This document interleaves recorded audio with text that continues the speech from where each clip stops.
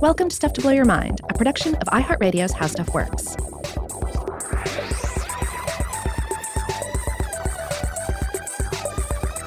Hey, welcome to Stuff to Blow Your Mind. My name is Robert Lamb. And I'm Joe McCormick, and today I wanted to start with one of those great navel gazers. Okay. Are you ready? Let's do it. Okay, so the question is, we know how to describe what we see when we look at things. You know, you can look at the room you're in right now and write down the features, or you can try to describe a great landscape that you remember from some trip you took. But when somebody asks you to look inside yourself, how do you begin to describe what you see in your own mind? I mean, in a way, you are forced to resort to metaphors. You know, we talked about this a lot. There are like concrete metaphors for abstract mental properties. And so maybe you think of your mind, if you try to examine it, as something like like a castle or a building, a solid landscape you can walk through that has features you could describe. Or maybe you think about it like a weather pattern that's constantly transient and changing. Or maybe you can't really think of it in comparison to any physical object at all, in which case, how would you ever even be able to describe what you're looking at? And how different of a person would you be if you had the tools to see more clearly what's inside your own mind? Well, even in this, we're using terms about seeing and visualization. Yeah. And certainly I think a lot of us fall back on cinematic interpretations of the inner mind states and, identity and who we are. But there's more going on there. Like I sometimes when I'm more self-conscious of what is going on in my default mode network, it won't even be visual. Like my visual world will be just wrapped up in whatever I'm doing, say driving down the road. But it's this non-visual world that is wrapped up in like voices of the past and perceived possible future. Would you like to think about death and about all the ways in which you have failed? Yeah, exactly. That sort of thing, And there may be flashes of visualizations in there, but often not, at least in my case. And of course, in all things concerning the inner mind, this is going to change from individual to individual. Yeah, totally. And so today we are embarking on a multi-part episode series that we're going to be doing here on Stuff to Blow Your Mind, looking at the general topic of psychedelics, and most specifically, I think, with a strong focus on the fungal domain there, on psilocybin mushrooms and related species and compounds. Yeah. Not only about, to our point earlier, not only about what they seem to change in human perception and cognition, but what they reveal about human perception and cognition. Yeah. How they factor into our past, how they factor into our present, and how they may well factor into our future. Yeah, that's right. Now, I think maybe one thing that has pushed us in this direction is some books we've been reading recently. So maybe we should mention them at the top. I know we've both been reading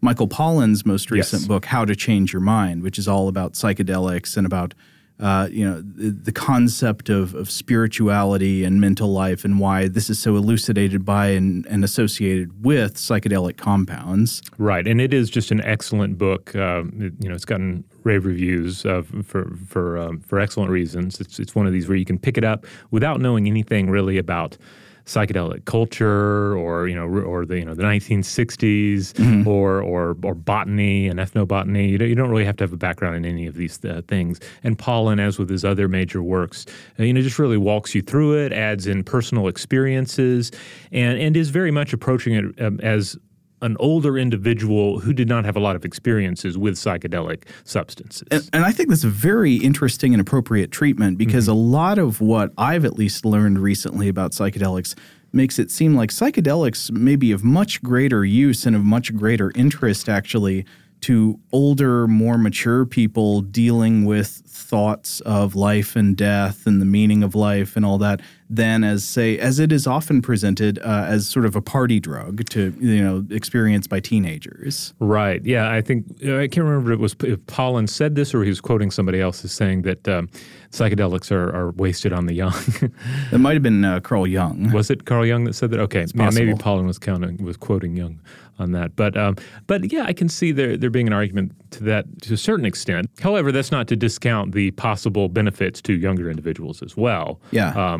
But we'll get into all that as we proceed. Well, I just think it seems very plausible to me that it's actually much more useful in general for older people to be given tools to, when they're doing that mental introspection, looking through the window into their own mind, to have the tools to see more clearly what's inside and to go in and move the furniture around. Right, or to sort of knock the barnacles off the hull of the ship, because that's one way of looking at it. Is just the younger vessel may have fewer barnacles. Yeah, or at least for a lot of people, when you were younger, perhaps you were fortunate enough, privileged enough to not have that many psychic barnacles that need to be dislodged or could conceivably be dislodged, etc.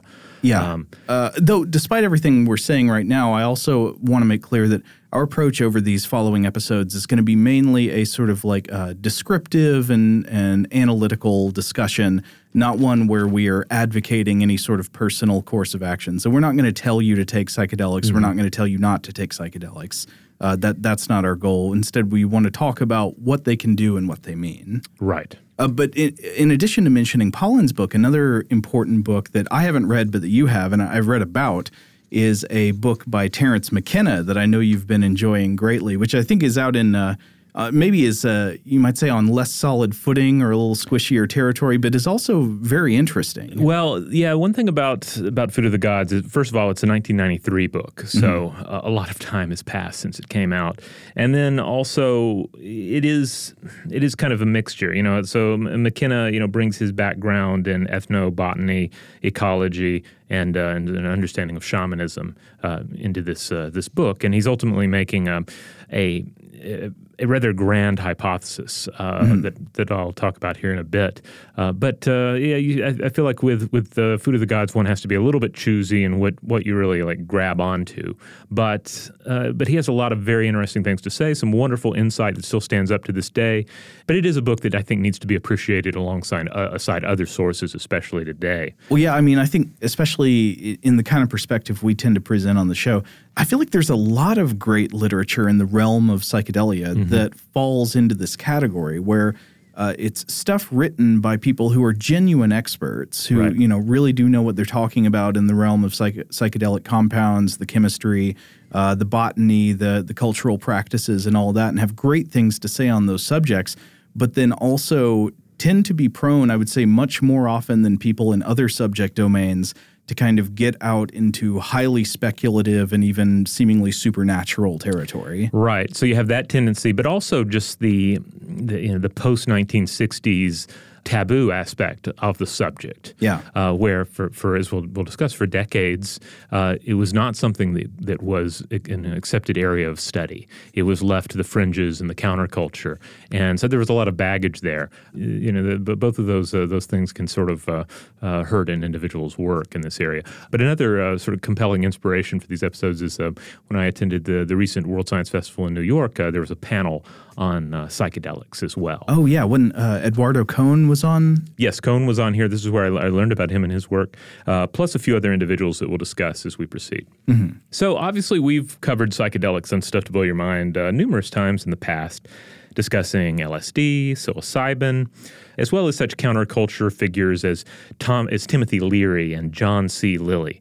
And we've been meaning to come back to psychedelics for a deeper dive for a while, but one of the real reasons that we're reaching back into the subject right now is that we are living in a very exciting time as far as these substances are concerned. Yeah. Because in research terms. Yeah, in research terms. Yeah, because basically these are substances that modern Western medicine explored for a brief time in the mid-20th century. Mm-hmm. And when they were looking at them, they were encountering many promising results, indicating how they might be used to treat addiction, address psychological problems, and even unlock a better understanding of the human mind.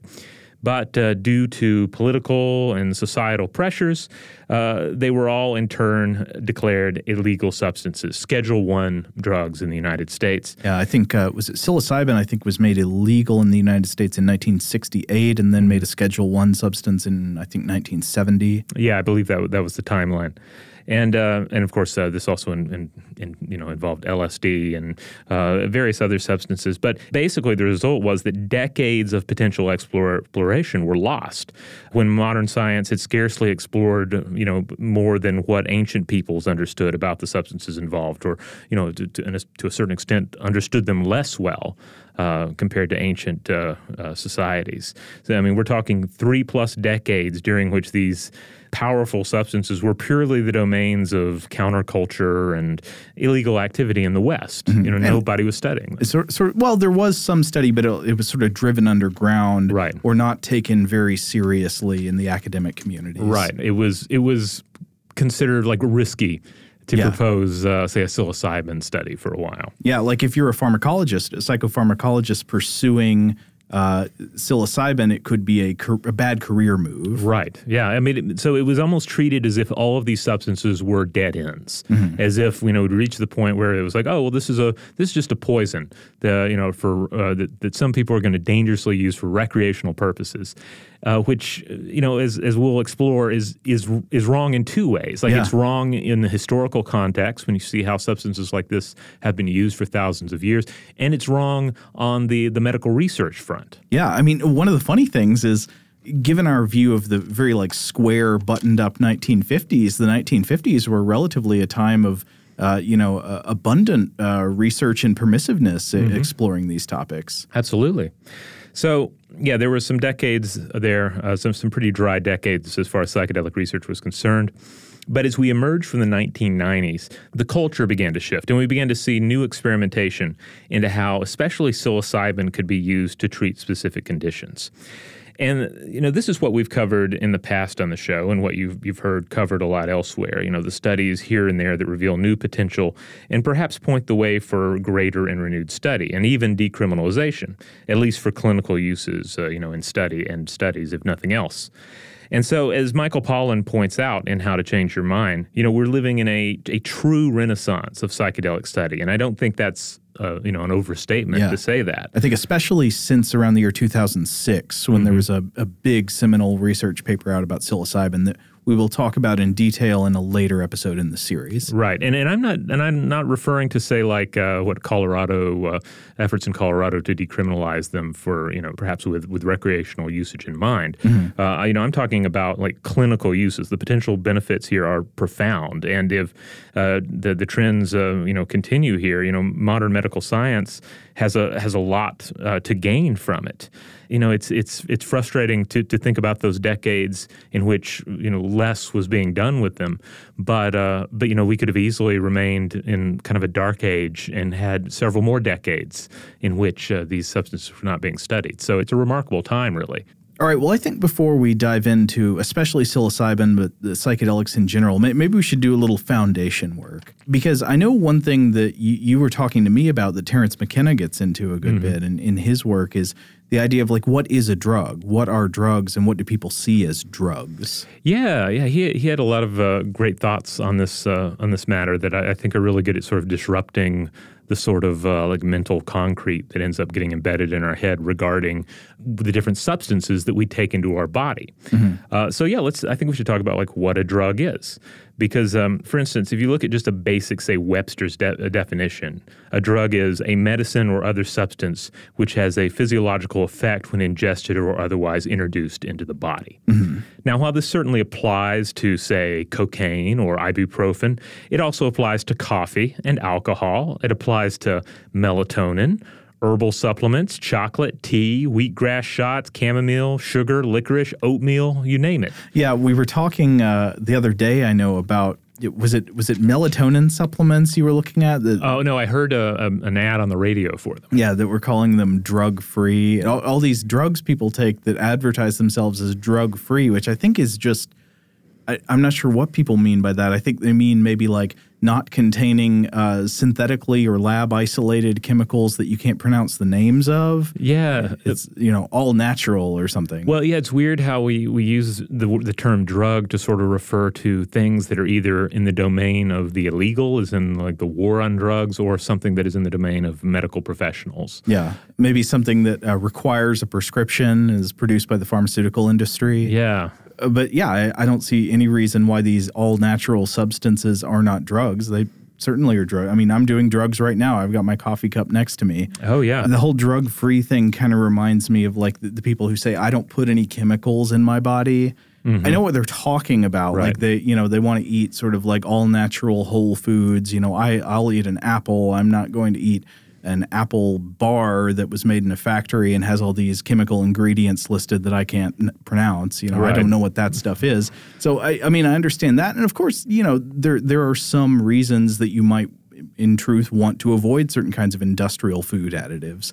But the whole idea that you don't put any chemicals in your body is ridiculous. Yeah, and of course, we're not arguing that one should put everything into your body by any means. And ultimately, we all have to draw lines in the sand concerning this sort of thing, and those lines may, not make a whole lot of sense if you really analyze them. But I think one of the important things is to be able to realize where we're drawing the line in the sand and where that line is being drawn for us by other parties in society.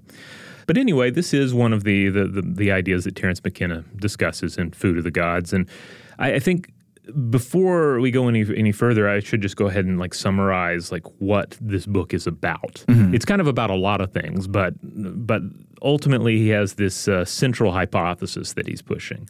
He makes a passionate case for not only humanity's connection with psychedelic substances and the promise of their power, but also with the notion that they played a role in the emergence of consciousness. Yeah.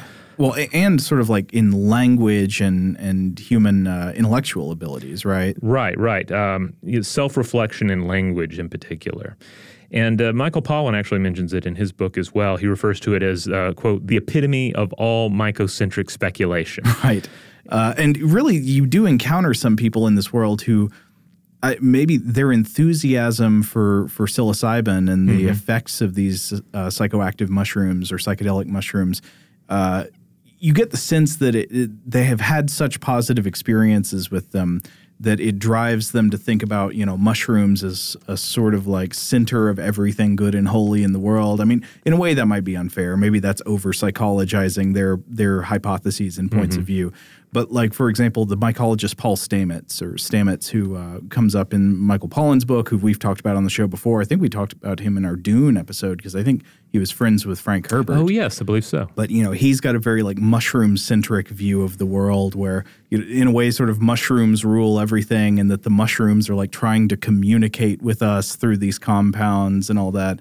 And McKenna kind of falls in this category too. He sort of sees the mushroom regime everywhere on Earth. Yeah, I think that's undeniable.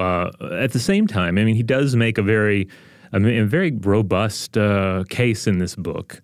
Again, a 1993 book, so a lot has happened since then.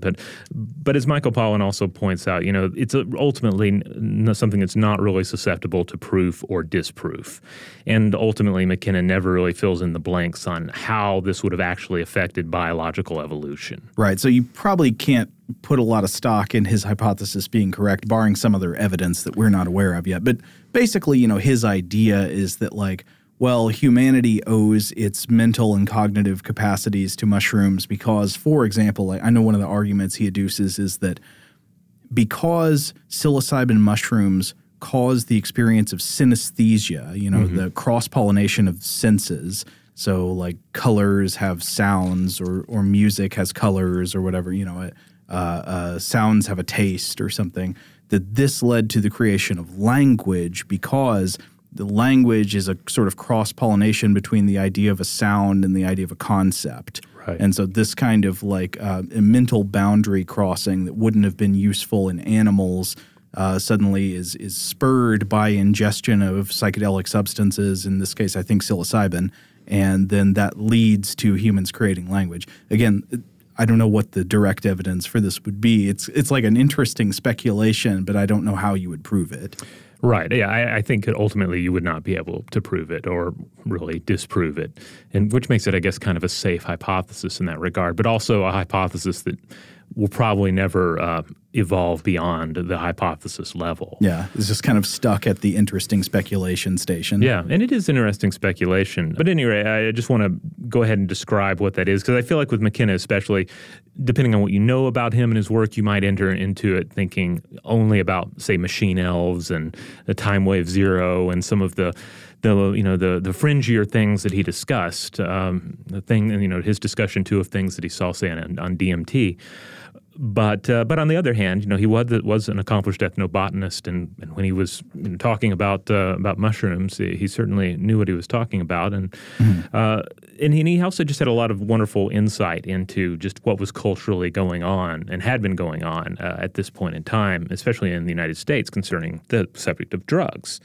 So he points out that drug is at times an amorphous term that we use to apply to certain substances, especially if we want to demonize one substance or elevate another exclusively to the domain and control of medical professionals. But he writes this, quote, "Eating a plant or an animal is a way of claiming its power, a way of assimilating its magic to oneself. In the minds of pre-literate people, the lines between drugs, foods, and spices are rarely clearly drawn. The shaman who gorges himself on chili peppers to raise inner heat is hardly in a less altered state than the nitrous oxide enthusiast after a long inhalation. In our perception of flavor, in our pursuit of variety, in the sensation of eating, we are markedly different from even our primate cousins. Somewhere along the line, our new omnivorous eating habits and our evolving brain with its capacity to process sensory data were united in the happy notion that food can be experience. Gastronomy was born to join pharmacology, which must surely have preceded it, since maintenance of health through regulation of diet is seen among many animals." That offers you a little bit of a glimpse. McKenna has a fantastic way with words, and I think he was also a fantastic public speaker. If you've ever seen videos of him giving his talks, which are, he's one of those people who I think is able to put things in a way that's captivating, that maybe makes the ideas shine as if they have more merit than they would if put in a less captivating way by another speaker. Mm-hmm. Yeah, absolutely. And, there's a little bit of shamanistic flavor at the beginning of that passage, but I think what he's saying here we can all really agree with. I mean, we are what we eat in so many, many ways.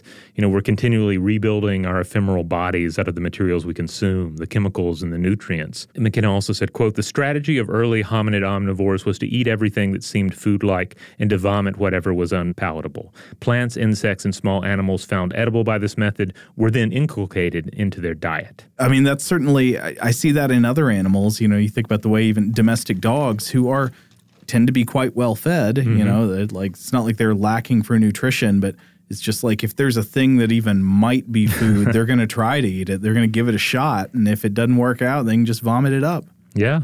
I mean, this is one of those areas that is, I think, really remarkable when we stop and try to imagine the process of human beings especially figuring out what they can eat, what they can't eat, what substances they can use just the right amount of and not kill themselves and potentially, have some sort of beneficial effect, medicinal, culinary or otherwise.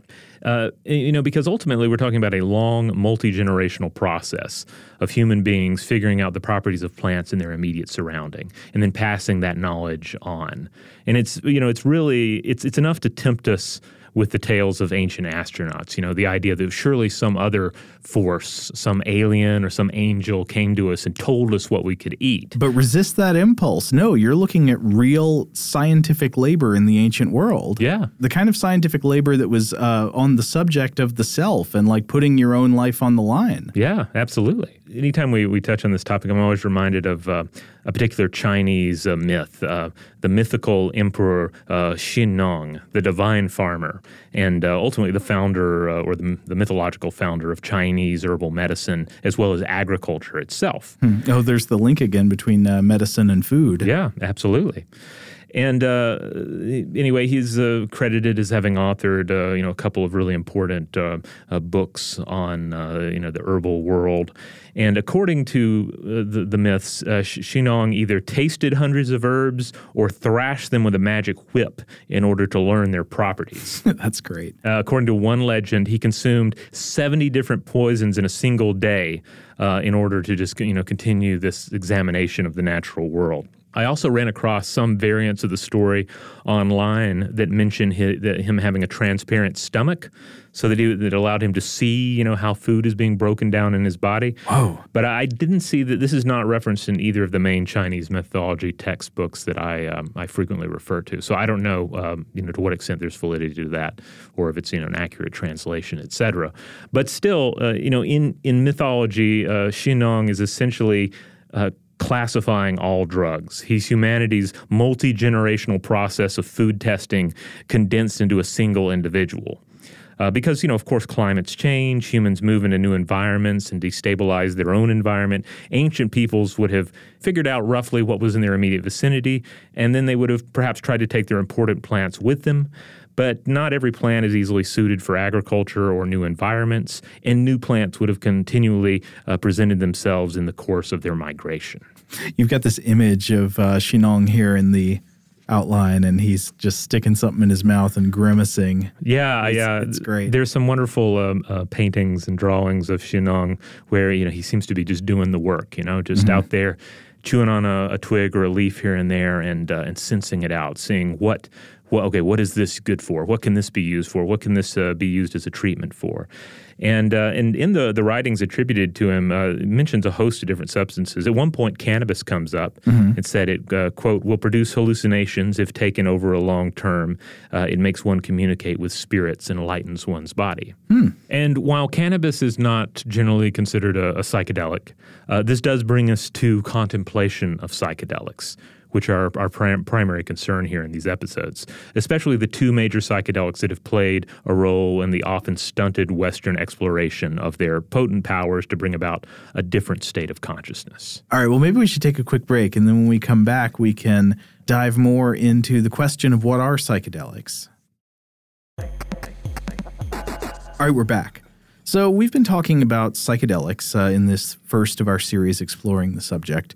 And I guess let's go into the origin of this term. Why do people use the word psychedelic as opposed to other terms that might mean similar things or the same thing? Well, the term psychedelic derives from the Greek words for soul or mind and manifesting. And this name was bestowed in 1956 by British psychiatrist Humphrey Osmond. Yeah. Another frame for the etymology is, so it's mind manifesting. Of course, the Greek psyche, spelled like psyche, is a term for mind or soul. The Greek word delun, where the psychedelic part comes from, can mean multiple things. It might mean manifesting. It can also, I think, mean like to reveal, to make visible or make clear. And this is interesting because it fits with the early uses of psychedelics in psychiatry and neuroscience in the 1950s and 60s, when they were considered a revolutionary research tool. Multiple people, I think, have made this comparison, but one of them is the psychedelic enthusiast Stanislav Grof, who wrote that, quote, the potential significance of LSD and other psychedelics for psychiatry and psychology was comparable to the value of the microscope for biology or the telescope for astronomy. So he's framing it as like a tool of magnification and clarification. It's something that allows you to see farther or see inside at a greater resolution. Yeah. Now, the term psychedelic, ended up taking on a lot of additional baggage because this term was definitely taken up by the champion by Timothy Leary and others. Timothy Leary, of course, we have a couple of episodes of Stuff to Blow Your Mind on him that I recorded with Christian several years back. And as we discussed there, like Leary ultimately, I think, did a lot of damage to the perceptions of psychedelic. He was ultimately more of a guru type as opposed to a pure and dedicated scientist. He began as a Harvard academic researcher studying psychedelics, but yeah, he became, the nice word I think would be an enthusiast, somebody who was clearly at a certain point not studying the subject in an objective and dispassionate way, right, but was more just sort of like an advocate for psychedelics. Like, these things are great and everybody should be taking them. Right, and then he did willingly embrace the position of being sort of this leader, almost this unofficial, guru figure that was at the forefront of this counterculture movement, both in the ups and downs of that counterculture as well. Yeah, and so I think you're correct, one reason why the term psychedelic has acquired some perhaps negative baggage. I think sometimes people think of that word more having to do with like recreational and sort of music associated or party associated uses of these compounds that tend to cause, hallucinations or highly altered states of consciousness.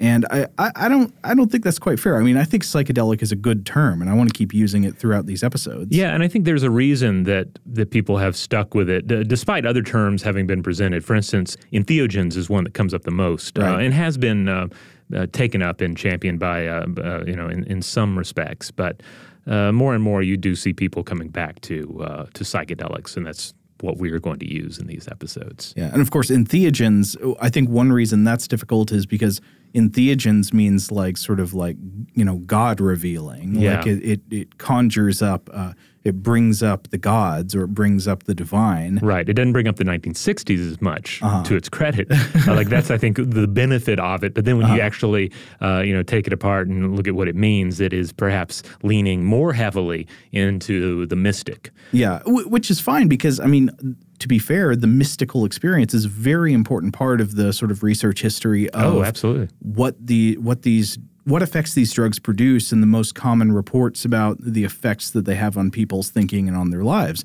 They very often do encourage types of mystical thinking. They very often do lead to people reporting mystical experiences, or experiences that people, relate to God or gods or some kind of divine spirit. Mm-hmm. But at the same time, not everybody has those experiences on them, and not everybody who has those kinds of experiences on them would attribute it to any kind of real spiritual force, though a lot would. So I think entheogens does have the negative property of maybe assuming a little too much of a thorough association with the spiritual. Right. And so I like the idea of psychedelics. It is mind revealing. Now, they're also sometimes called hallucinogens, just sort of roughly, which of course is confusing as well. For starters, something can be an hallucinogen and not be a psychedelic compound.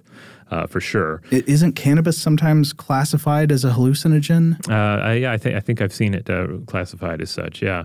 One part of this, of course, is you don't have to take a psychedelic to have an audible or visual hallucination. There are many other causes and conditions that can be involved, and you can make a strong case that our default perception of reality is nothing short of an hallucination. Likewise, psychedelics don't always cause hallucinations. In fact, full-blown hallucinations are actually uncommon, and they're probably not going to be like the hallucinations you've seen in a psychedelic film. Right. I mean, I think often the hallucinations that are depicted in psychedelic movies are given far too concrete of a character. Mm-hmm. Does that make sense? Like, so you see a glass dragon flying out of the Andromeda galaxy to eat your pain and, rebirth you as a fire child or something. Whereas that kind of thing you might see, especially on some higher doses of some of these psychedelics. But more often, people, especially on lower doses, will have some states of altered perception, but they're not necessarily going to see like whole concrete visions of agents and objects coming toward them that aren't there. Yeah, I mean, we have to cut films a little bit of slack, I think, because ultimately it's a largely visual medium. Mm-hmm. That's what they're telling their stories with. So, of course, they're going to gravitate towards hallucinations and visualizations of psychedelic experience, some of which are just laughable. And occasionally you'll have a film that really does a good job of capturing something that feels like an authentic psychedelic experience. But I don't know, I find those to be few and far between. Yeah. Oh, and I should also point out that when you classify psychedelic as a hallucinogen, you're also kind of limiting it, because ultimately these substances do a number of different things outside of something that you could even loosely describe as an hallucination. Yeah, I mean, again, I think psychedelic is a good term. They are more generally mind-revealing or mind-manifesting. Yeah. By downplaying the role of hallucinations, we don't want to suggest that these drugs can't cause hallucinations. They very often do, especially at higher doses, right? Yeah, absolutely, especially when and also things are a little different, as we'll discuss, when you get into clinical situations where, just the way that a particular substance is administered can make it more potent.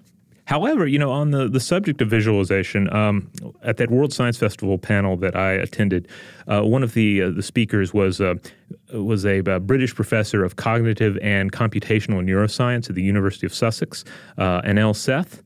And he pointed to the Google Deep Dream Generator as actually being a decent approximation of the sort of visuals that can go on during a psychedelic experience. I think everybody's probably seen images or video that utilize this deep dream generator, but it's the kind of thing where it's like there's a face of a dog and everything, right? Exactly, yeah. So if you've never seen it, basically what it was an algorithm that would take a photo that you supplied, you'd upload a photo, and then you'd run it through the system. You could, I think, determine like to what degree it would get, how crazy it would get, basically. Right. And it would start to reveal fractal patterns emerging from the lines and boundaries in the image. And very often, like faces and other recognizable forms that would show up in images from around the internet would start showing up in the image. You might see forms of plants, very often forms of animal faces, dog faces in the couch cushions. Yeah. And this absolutely matches up with my experiences where it's not like you're going, oh my goodness, there are dogs everywhere. But it would be more like there's a fractal pattern to my immediate environment that is not there usually, or it looks like the grass is breathing, or perhaps you're looking at something like, say, a work of art, or in my experience, a hanging African mask, and it seems to be alive to a certain extent. Yeah, but not in a way where you're like, oh my God, the mask is coming alive, or anything like that.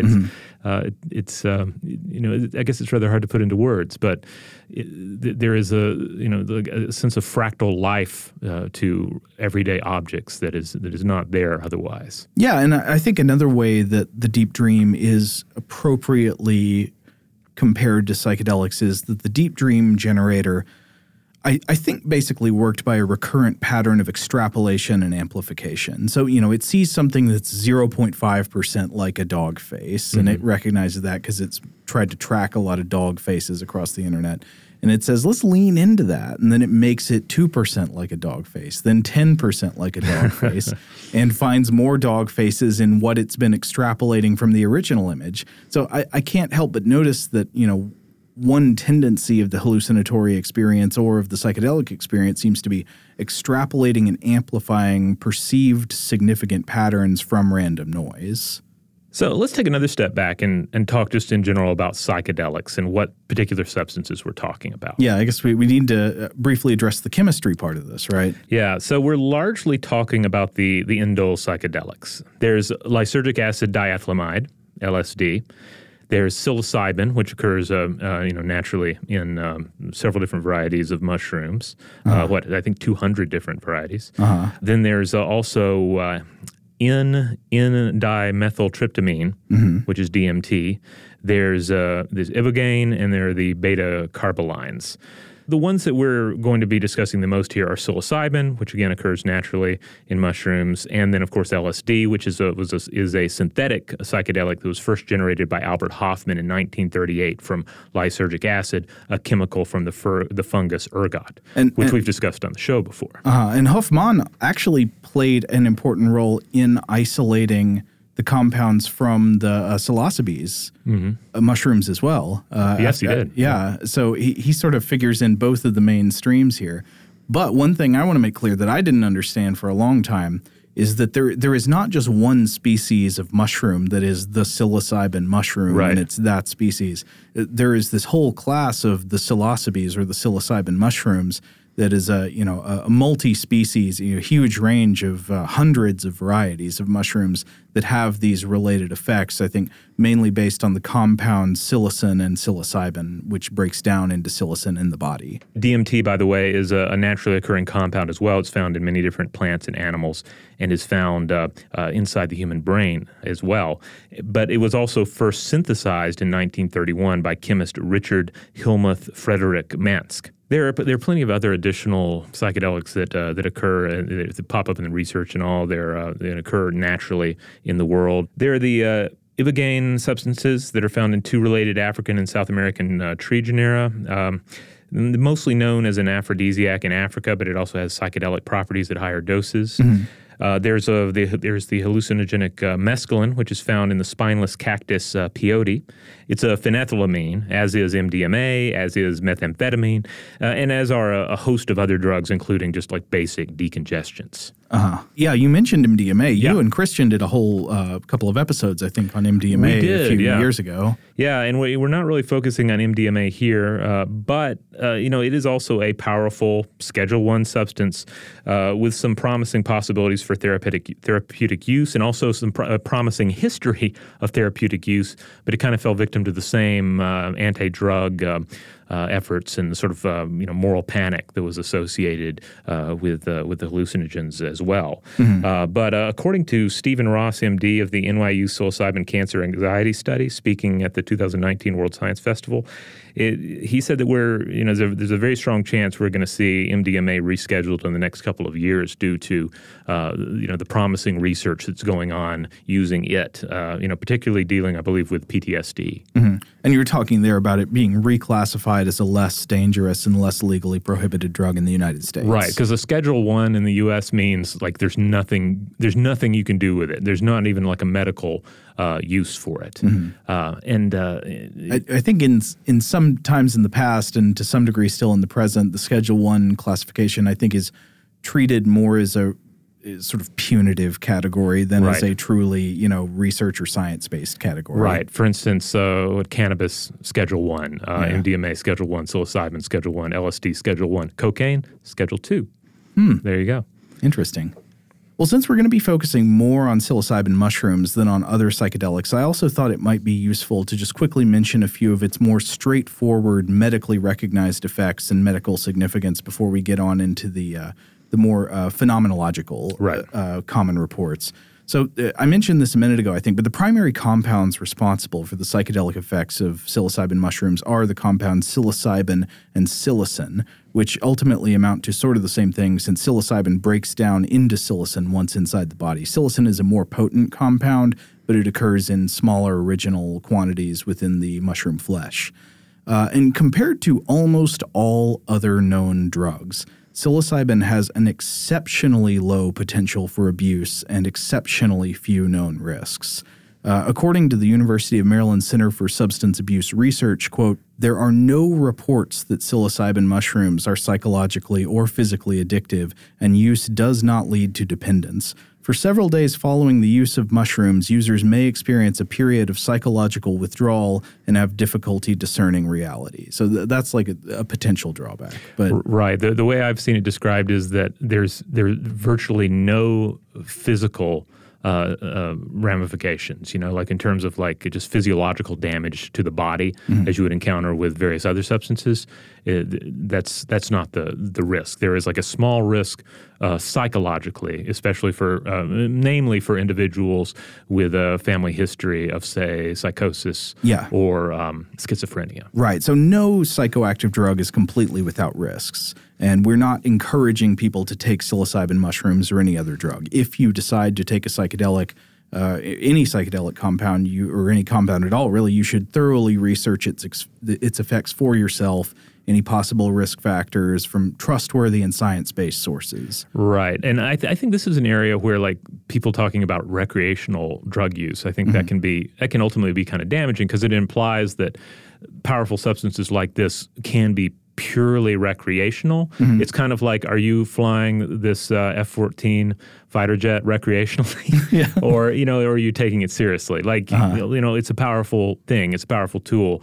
You should, if you're going to choose to engage with it, do so with forethought. Exactly. So, yeah, like you were just sort of alluding to, while psilocybin has an exceptionally low level of recognized risk when compared with other drugs, it still is possible to experience negative psychological consequences. For example, if you have pre-existing risk factors like high anxiety or past episodes of derealization. Then, of course, also we should just mention the sort of practically associated risks. As the mycologist Paul Stamets makes clear, psychedelic species of psilocybes, the psilocybin mushrooms, look extremely similar to many other species of poisonous little brown mushrooms that can lead to an agonizing death if ingested. So people who plan to take psilocybin mushrooms should get them from an experienced, knowledgeable source who knows exactly how to identify them reliably. You don't want somebody who doesn't know what they're doing foraging psilocybin mushrooms for you.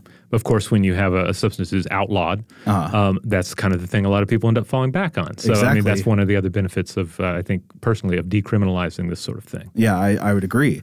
Now, also according to the Maryland Center, there are plenty of possible physiological effects of ingestion, depending on tons of different factors like the exact species of mushroom you're dealing with and the preparation method, which, can affect these. But they include, just to read through a few of these, nausea, vomiting, abdominal cramps and diarrhea, muscle relaxation, weakness and twitches, drowsiness, dizziness, lack of coordination, lightheadedness, pupil dilation, dry mouth, facial flushing. You might have increased heart rate or blood pressure, body temperature, sweating, chills, shivering, numbness of the tongue, lips, or mouth, and then feelings of physical heaviness or immobility.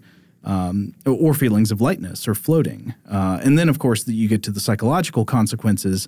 These aren't all the possibilities, but just to mention a few, you, of course, have the possibility of hallucinations, heightened sensory perceptions where maybe colors seem more vivid or sounds are more acute, flavors more explosive. Or smells are stranger. We mentioned earlier synesthesia, the cross-sensory contamination. Colors make sound, sounds have colors, that kind of thing.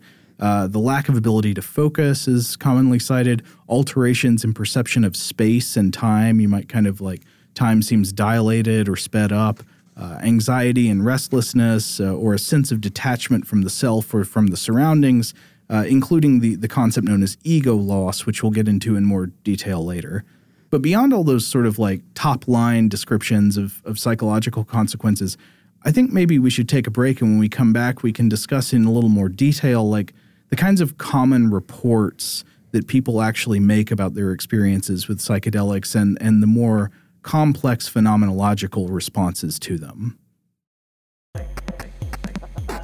All right, we're back. We're talking about psychedelics and some of the. We're about to get into some of the common reports about the psychological effects of taking them. Yeah. Now, we are talking sort of about psychedelics in general, but with a special emphasis on psilocybin mushrooms or the psilocybes. Right, and we should probably mention, one of the reasons we focused in on psilocybin, but also LSD to a certain extent, is that when you look at the studies that were done with these early on, like in the 50s and early 60s, when there were widespread studies that were looking into psychedelics, they were mostly using LSD because that was what was readily available at the time.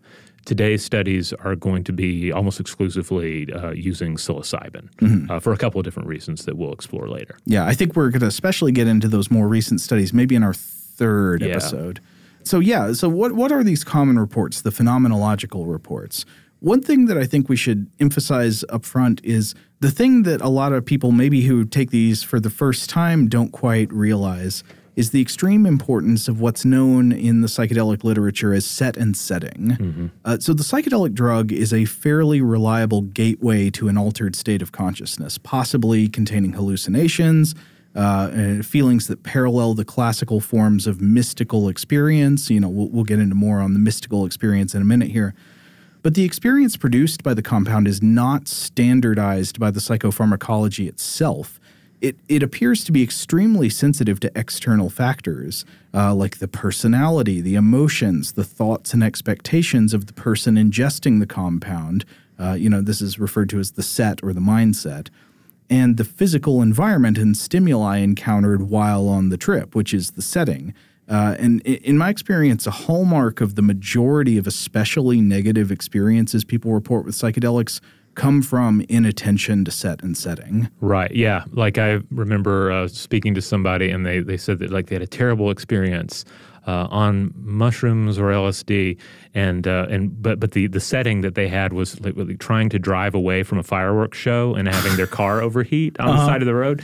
That's a terrible, terrible set and setting. Yeah, I mean, this might seem kind of obvious, but like these are the kind of things that if someone is going to experiment with them, and in addition to all the research you should do beforehand, making sure that you feel safe and you know what you're doing and all that, it's also important to pay attention to set and setting, to approach it with the right mindset, maybe to approach it in the company of someone who can be a positive guide for you, and also to approach it within a setting that feels positive and comfortable, such as a place where you feel at ease and at home, maybe with access to nature and natural settings. People often report wanting to be outside, wanting to be among plants and things. And it's interesting how all of these things are matching up with some of the, really most of the traditional ritualistic and shamanistic practices concerning these substances that were around for thousands and thousands of years before anybody thought about going to Woodstock or Burning Man. Right. I mean, very often these compounds were ingested as part of a ritual, and a huge part of what rituals are, I mean, even outside the consumption of psychedelics, are set and setting manipulations. What is it when you go into a Gothic cathedral and there is music, there's sacred sounding music echoing throughout the stone architecture, and the room is dim and lit by candles, and someone passes you by with a censer, that incense smoke is coming out of, and it alters your senses with the smells and the sights and the sounds. This is creating a sort of a set and setting for you to have a slight mystical experience, even though you're not ingesting psychoactive compounds. No, well, but then again, when I go to church, they always have coffee out front. Well, coffee, that's true. Sugar and cookies for the kids. There's tea. And if you're going to church in the Middle Ages, you might be getting some of that ergot rye. Yeah, that's true. always a potential risk. But yeah, I mean, that's just one example. I mean, a huge part of what people do in religious rituals, I think, is manipulation of set and setting to create a sort of sacred or altered mind state in which you have a certain kind of experience. One thing I wanted to talk about is something that Michael Pollan mentions in How to Change Your Mind. At one point, he's describing his own personal experiments with psilocybin.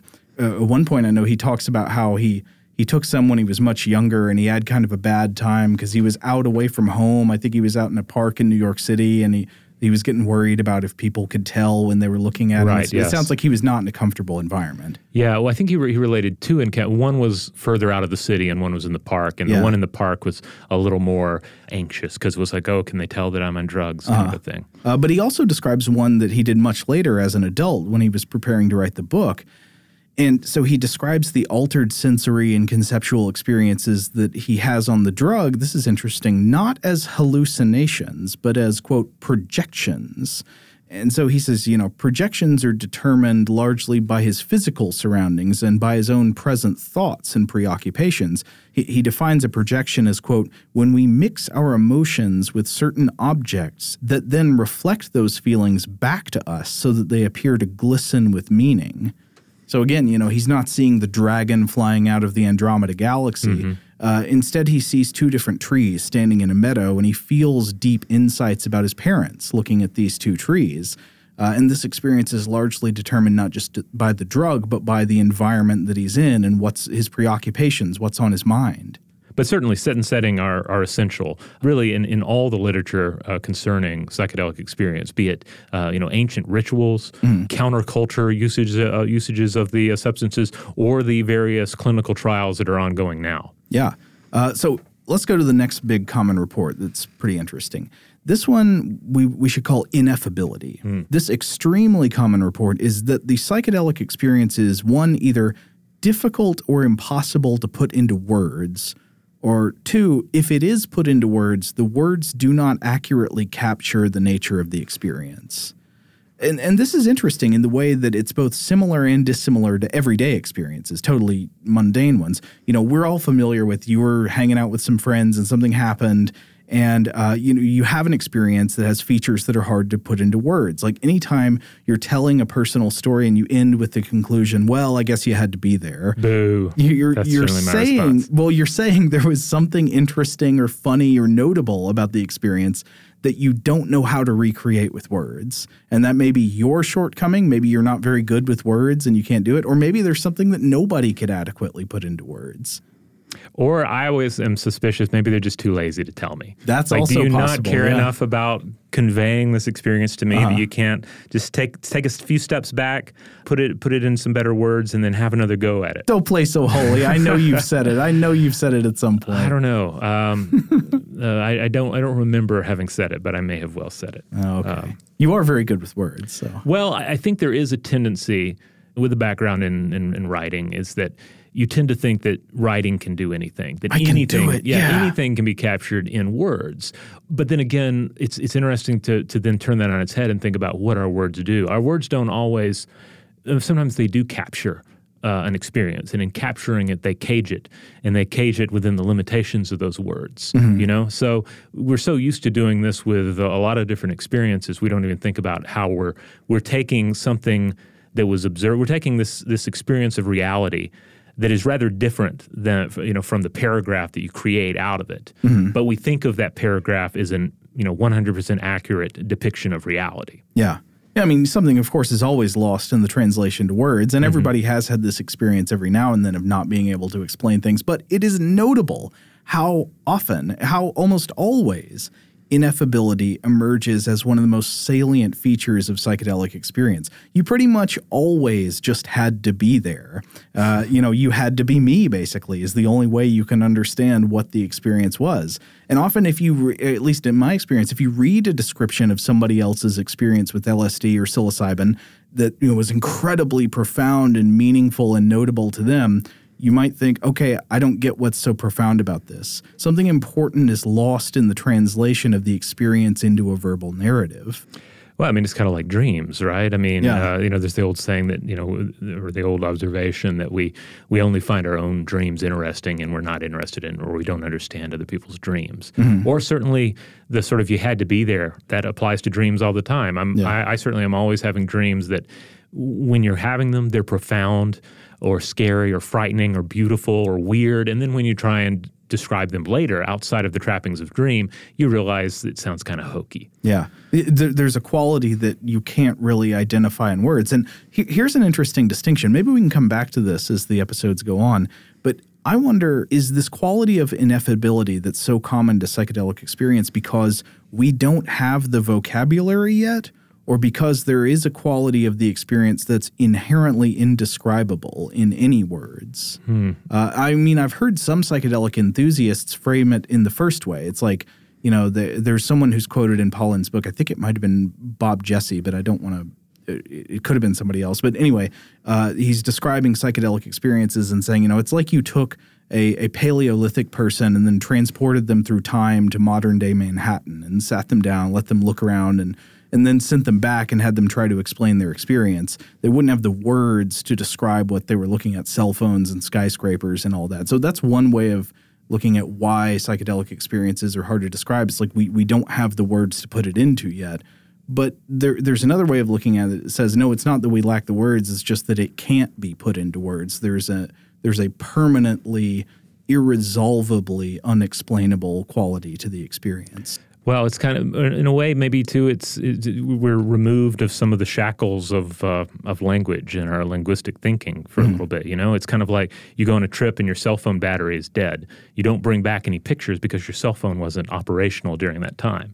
That's interesting. Yeah. Paulin, by the way, there was an excellent interview with him from Terry Gross on Fresh Air, and in that he talks about this the ineffable aspect of the experience, and he mentions that William James said that the mystical experience is ineffable, yet we try very hard to F it, which I thought was clever.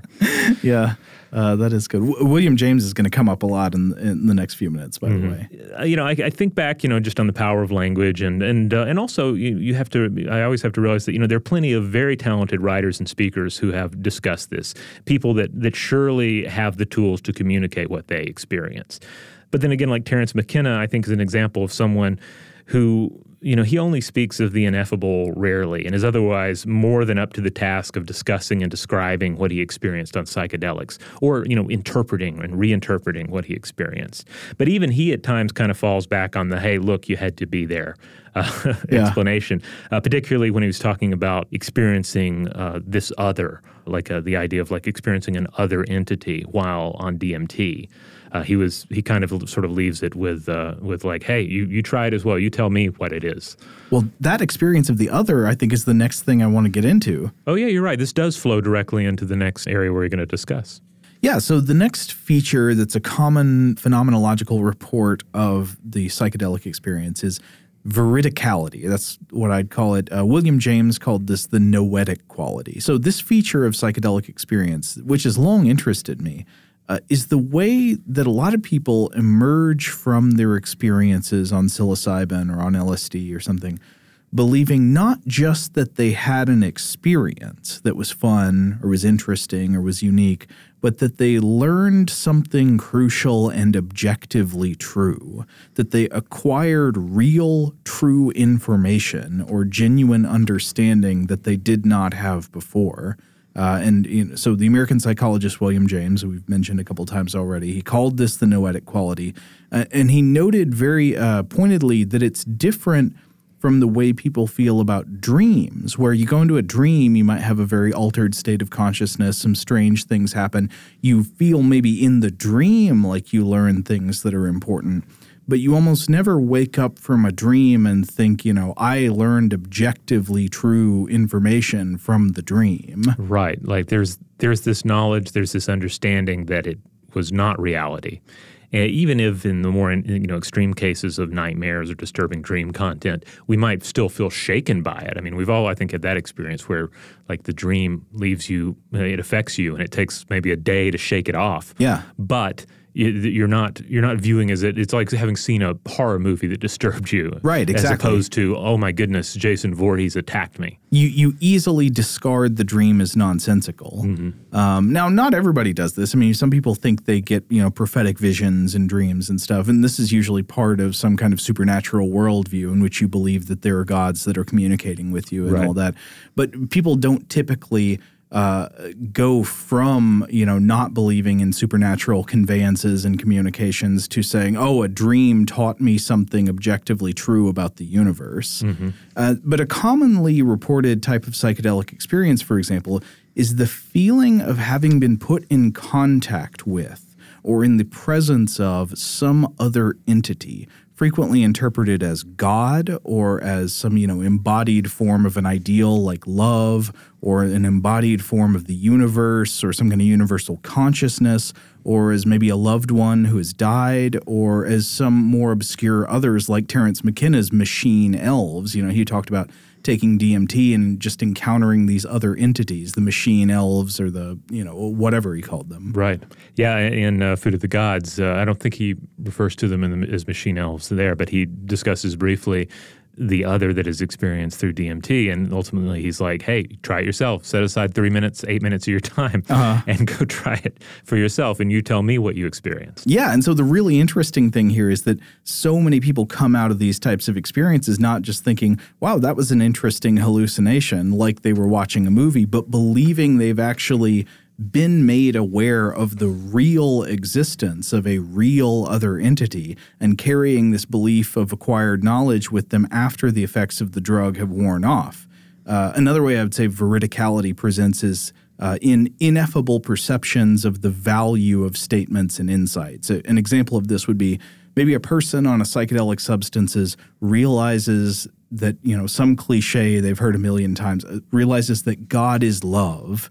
And they may have heard this a million times before, but suddenly the same statement is interpreted as a profound insight that's revealing and true in ways that can't really be explained. But you have the feeling that you've discovered a great truth, even if others, in communicating it to them, they might not see it as insightful as you do. Another interesting feature of this noetic or veridical quality of psychedelic experience is that it often feels kind of Gnostic to me. I mean, Gnostic in the religious sense. Of course, Gnosticism was an ancient religion in which some form of salvation relied on acquiring secret knowledge or esoteric dogmas and rites that were only revealed to initiates. While, there was sort of like the false, fraudulent public face of the religion that was for just all the people hanging out and listening in the crowds. And then there were the real dogmas and the real truths about, the heavens and what you do to get there that are sort of only talked about in secret if you're one of the in crowd. And it's not just that many people think they've gained objectively true information from psychedelic experiences. It's often interpreted as a sort of deep secret that they've been allowed to glimpse, like the curtain has been lifted for them and they've been let in on the secret. Yeah, they've seen through the illusion of perceived reality and maybe had some glimpse at absolute reality. Right. So a really common version here is the idea that people have psychedelic experiences and then afterwards emerge with a strong conviction that there's more to life than what we see, or that there's some dimension of existence that's beyond the better understood material dimension of existence. In the words of William James, the experience, quote, forbids a premature closing of our accounts with reality. Oh, that's nice. And certainly the history of psychedelic research is filled with examples of this as well. Often very scientifically minded individuals, emerging with a newfound or developing or enhanced sense of either the mystic or often is the case, a connection with nature. Mm-hmm. And there could be multiple things going on here. Either way, it's interesting. I mean, one way of looking at it is that psychedelic experiences do actually reveal something true to people. And another way of looking at it is there's a fairly consistent psychological effect they produce, creating the illusion that something objectively true has been revealed. But either way, it's very psychologically important and powerful and fascinating that they do this. Right. I mean, you could, to ground it more in some of the science we've touched on the show before, like plasticity. You can look at it from a plasticity standpoint. You could say, well, it's allowing the mind to change. That's kind of Pollan's whole point in the title is it's not so much these individual substances and what they do. It's not like, and that's certainly one of the hallmarks of the studies we'll get to later, but it's the state of mind that it puts one in and what can be done with an individual when they are in that state of mind. Exactly. I mean, one of the interesting things about these psychedelic states of mind that of course is brought up by lots of authors is the ways that they parallel what William James wrote about as the traditional qualities of mystical experience, profound religious experiences that people have. Both of these first two characteristics we've been talking about, ineffability and the veridical or noetic quality, are also the first two markers of mystical experience that James writes about in the book The Varieties of Religious Experience, which was published around the turn of the 20th century. Now, of ineffability, James writes, quote, mystical states are more like states of feeling than states of intellect. No one can make clear to another who has never had a certain feeling in what the quality or worth of it consists. And of the noetic quality or the vertical quality, he writes that mystical experiences, quote, are illuminations, revelations, full of significance and importance, all inarticulate though they remain, and as a rule they carry with them a curious sense of authority for aftertime. This reminds me that one of the key aspects of traditional psychedelic use, some of the more thought-out counterculture uses, as well as the clinical uses today, is what occurs after the trip. This period of consolidation and integration where you're stopping and saying, okay, what did that mean? How shall I interpret this? And then move on and apply it to my life. Right. I think we have to realize that our memories of psychedelic experiences are still memories. Yeah. And they still can be altered by the mind and will be altered by the mind every time we draw them back out again. Of course, yeah, as any experience would be. Just as a funny note, one thing I thought we should mention is that, William James, he's writing around the turn of the 20th century, and James was not afforded the many wonderful options for chemical alterations of consciousness that later researchers were. Apparently, he did a lot of nitrous oxides. So yeah. When you read William James, it's funny to imagine him trying to, talk about this experience firsthand and just doing whippets. But we should mention also James has two other markers of mystical experience. So I'm not necessarily counting these as clear markers of psychedelic experiences, but just to continue his exploration of mystical experiences, since there's been a lot of overlap so far. The other two James mentions are transiency and passivity. So transiency means the experience is time limited. True enough, of course, for the trip length of psychedelic drugs. Doesn't seem super relevant, but what does seem a little more relevant is James's comment that while the experience itself doesn't last forever, quote, from one recurrence to another, it is susceptible of continuous development in what is felt as inner richness and importance. And Pollan quotes this section as well. And then finally, there's passivity as a Jamesian marker of mystical experience, which means the person having the mystical experience believes their will has been subverted or held in abeyance by a superior power. And there are some psychedelic experiences that have this quality. You could view it as somewhat, though not exactly parallel to the next characteristic we're about to mention. Yeah, and I think set and setting likely play a key role here as well, though it seems to be very difficult to shake with more intense experiments. Mm-hmm. Albert Hoffman reflected this, personifying LSD to a certain extent is like a thing that found him. Yeah. And McKenna certainly discussed it in these terms as well. Yeah. So the next big thing that is this very interesting common feature of especially maybe higher doses of psychedelic experience is the idea of loss of ego. Mm-hmm. It's affected by the ineffability criterion, I would say, because it's often hard to describe what this is like, but many who have had psychedelic experiences report the dissolution of the self, having consciousness reduced to a state of experience in which there is no I anymore, there is no me. And one way I've always interpreted this is that some psychedelics have the power to reduce or eliminate the self-world distinction. We have this categorical barrier we put up in our minds between everything that is not me and then me.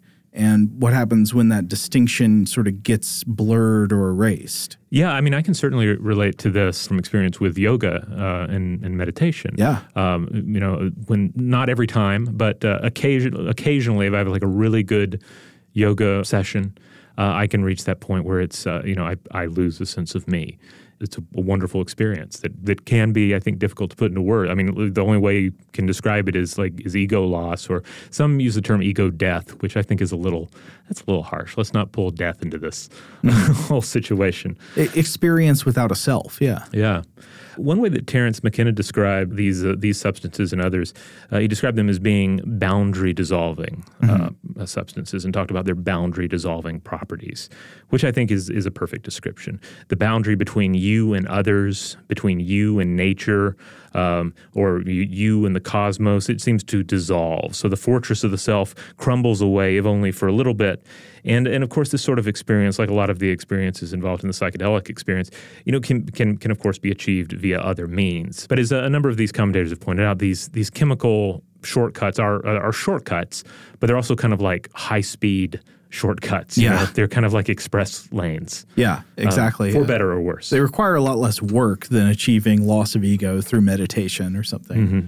And a lot less practice, I would say, probably too. Right. But I do really love this description of something being a boundary-dissolving substance, or even just a boundary-dissolving experience. And I feel like, putting aside, psychedelic substances entirely, I feel like we do need more boundary-dissolving experiences in life, because we just throw up so many boundaries between ourselves and each other, and certainly against nature. Well, yeah, this is a common, I think, way that we'll talk more in subsequent episodes about interesting research about the ways that psychedelics have been shown to have the potential to actually change adult personality, which is a fascinating property and makes them kind of worth their weight in gold, right? Mm-hmm. But yeah, some of the ways we can see that is, so in the boundary dissolving property, to whatever extent that does exist between humans, I think tends to lead people who consume psychedelics to have a more communitarian mindset after using them. The nature boundary dissolution thing is very interesting, because you very often see people having stronger affinities with the rest of nature, with plants and animals and the natural environment after taking these substances. Michael Pollan in his book compares this dissolution of the boundary with nature to one of my favorites, Alexander von Humboldt, who, I think he doesn't name the book, but I think in the book he alludes to having read The Invention of Nature by Andrea Wolf, that biography of Humboldt that I recommended a couple of years ago, and is still a great read if you get a chance. But von Humboldt said, one of the great realizations is that you are not in nature. He says, I am nature. Yeah. And that psychedelics seem to encourage people to think this way. One last interesting common report is this thing that is sometimes, I think, termed the afterglow. Worth mentioning that some users of psychedelic substances report additional subjective experiences after they've returned to their baseline state of consciousness. So you're no longer experiencing maybe sensory hallucinations or significantly altered states of consciousness, but after you're done with the psychedelic trip on LSD or psilocybin, sometimes people report that the world just seems very bright and alive and wonderful and full of possibilities. Michael Pollan describes this as, quote, the opposite of a hangover. It's kind of like the windows have been opened and allowed the air to circulate, and then after the windows are closed once more, or mostly closed, the air is still fresh, the air is still renewed. And this brings me back to what I just said earlier about consolidation and integration. And I think this is going to be very important to keep in mind as we consider, traditional shamanistic and scientific uses of these substances. Both in the scientific research that's going on today, and also the sort of underground therapy sessions that are as well that Michael Pollan writes about in his book. Where afterwards, in this afterglow, you ask, well, what did I learn from the experience? What can I bring out of this into the waking world? It reminds me of one of Alan Watts' famous quotes about, in which he compared psychedelic experience to a scientist using a microscope. Oh, like Groff did, yeah. Yeah, and the idea being that a biologist will use the microscope, but he's not going to have, they're not going to have their eye glued to the microscope. They have to leave the microscope then in order to understand nature as it is conceived of, outside of the microscopic or telescopic experience. Right. You don't really see or observe just by looking at something. You have to also step back and think about what you saw. Right. Now, a couple of other bits of insight that were brought up in that World Science Festival panel.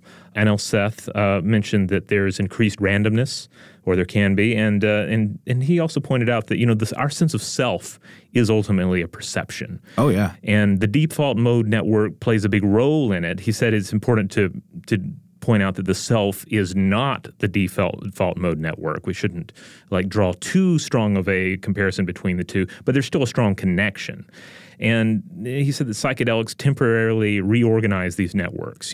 So forget new hallucinations. They mess with the primary hallucination of the self, the hallucination that we have day in and day out. Yeah. The idea that we're set off from the natural world, that we're set off from each other. So I think that's a really interesting way of looking at it. Don't think about the new hallucination that is brought on by a psychedelic, but the primary hallucination that may be disrupted, and then what we can learn from that. Well, yeah, one of the funny things is that, the idea of seeing hallucinations while you're on a psychedelic can sort of bias you toward thinking that what psychedelics do is they give you an inaccurate perception of nature. Because, of course, you hallucinate things on psychedelics that there's no way to show that they're actually physically there. Mm-hmm. But at the same time, you shouldn't conclude from that the corollary that the standard, the default state of consciousness is accurate, and the altered state of consciousness is thus estranged or inaccurate. Right. It might see things in the physical environment that aren't physically there, but its perception of the self and how the self works may be no less accurate or maybe more accurate than your default state. Right. And then a lot of this, too, it's we're not necessarily talking about a matrix scenario where, it's oh, now I see the real world. But the details, the emphases that we place on things, et cetera, the values that we place. Another individual on that panel at World Science Festival was Berkeley professor of psychology and philosophy, Alison Gopnik, who we've also discussed in the program here before because she deals a lot with the minds of young children and developing mind states. She discussed how how psychedelics seem to open up exploratory possibilities in individuals, in keeping with the plasticity in the mind of a young child. She calls this lantern consciousness, comparing it to the illumination of a lantern. And she said before that babies and young children are basically tripping all the time. They are basically having a psychedelic experience, which is why children can be so trying, because they just really will not boil down and be a part of the rational world. They're continually in psychedelic exploration mode. And so maybe part of it is that psychedelics put one or allow one to connect maybe in a more adult way with that same level of plasticity. Yeah, I mean, one of the things that's commonly, it's a metaphor that's often used by psychologists, psychiatrists who are interested in this mode of thinking, that psychedelics sort of like they break the automatic cliches of connection that you make in your mind. So you're able to see familiar objects as if you're seeing them for the first time. And our mind is just full of these nonverbal cliches of connections we make between things. When we see a pen, we know it's for writing. And you just see it, and like you ignore all of the other strange associations you might make about the form of the pen in your hand. But the psychedelics, like they break that automatic connection, and instead you see it as this radically ambiguous form that appears before you, and you can make connections to all kinds of things. All right, well, we're going to call this episode right here. But we will continue this exploration in the next at least a couple of episodes. Yeah, so a lot of ground to cover. I think we went kind of long this time, but I think it was important to get all the grounding there so we can follow through in the next few episodes where we're going to talk about the history and the natural history of psychedelics and especially psilocybin, to talk about some of the research that's been going on, especially since around 2006, about therapeutic uses of psychedelics and the ways they can contribute to adult personality change and other things. Yeah, I think it's fascinating how just in the history of this show, in the history of Stuff to Blow Your Mind, like we have seen so much progress made with psychedelic research. So it's going to be really exciting to discuss that in upcoming episodes. Totally. All right. In the meantime, if you want to check out more episodes of Stuff to Blow Your Mind, there are a ton of ways to do that. You can go to our mothership, our homepage, that's stufftoblowyourmind.com. Also, hey, if you want to support the show, the best thing you can do is tell your friends about it, tell your family members about it. Wherever you get the podcast itself, leave us some stars, leave a nice review. If that's an option to do so, that will help us out in the long run. So huge thanks to our excellent brand new audio producer, Maya Cole. If you would like to get in touch with us with feedback on this episode or any other, to suggest a topic for the future, or just to say hi, you can email us at contact@stufftoblowyourmind.com.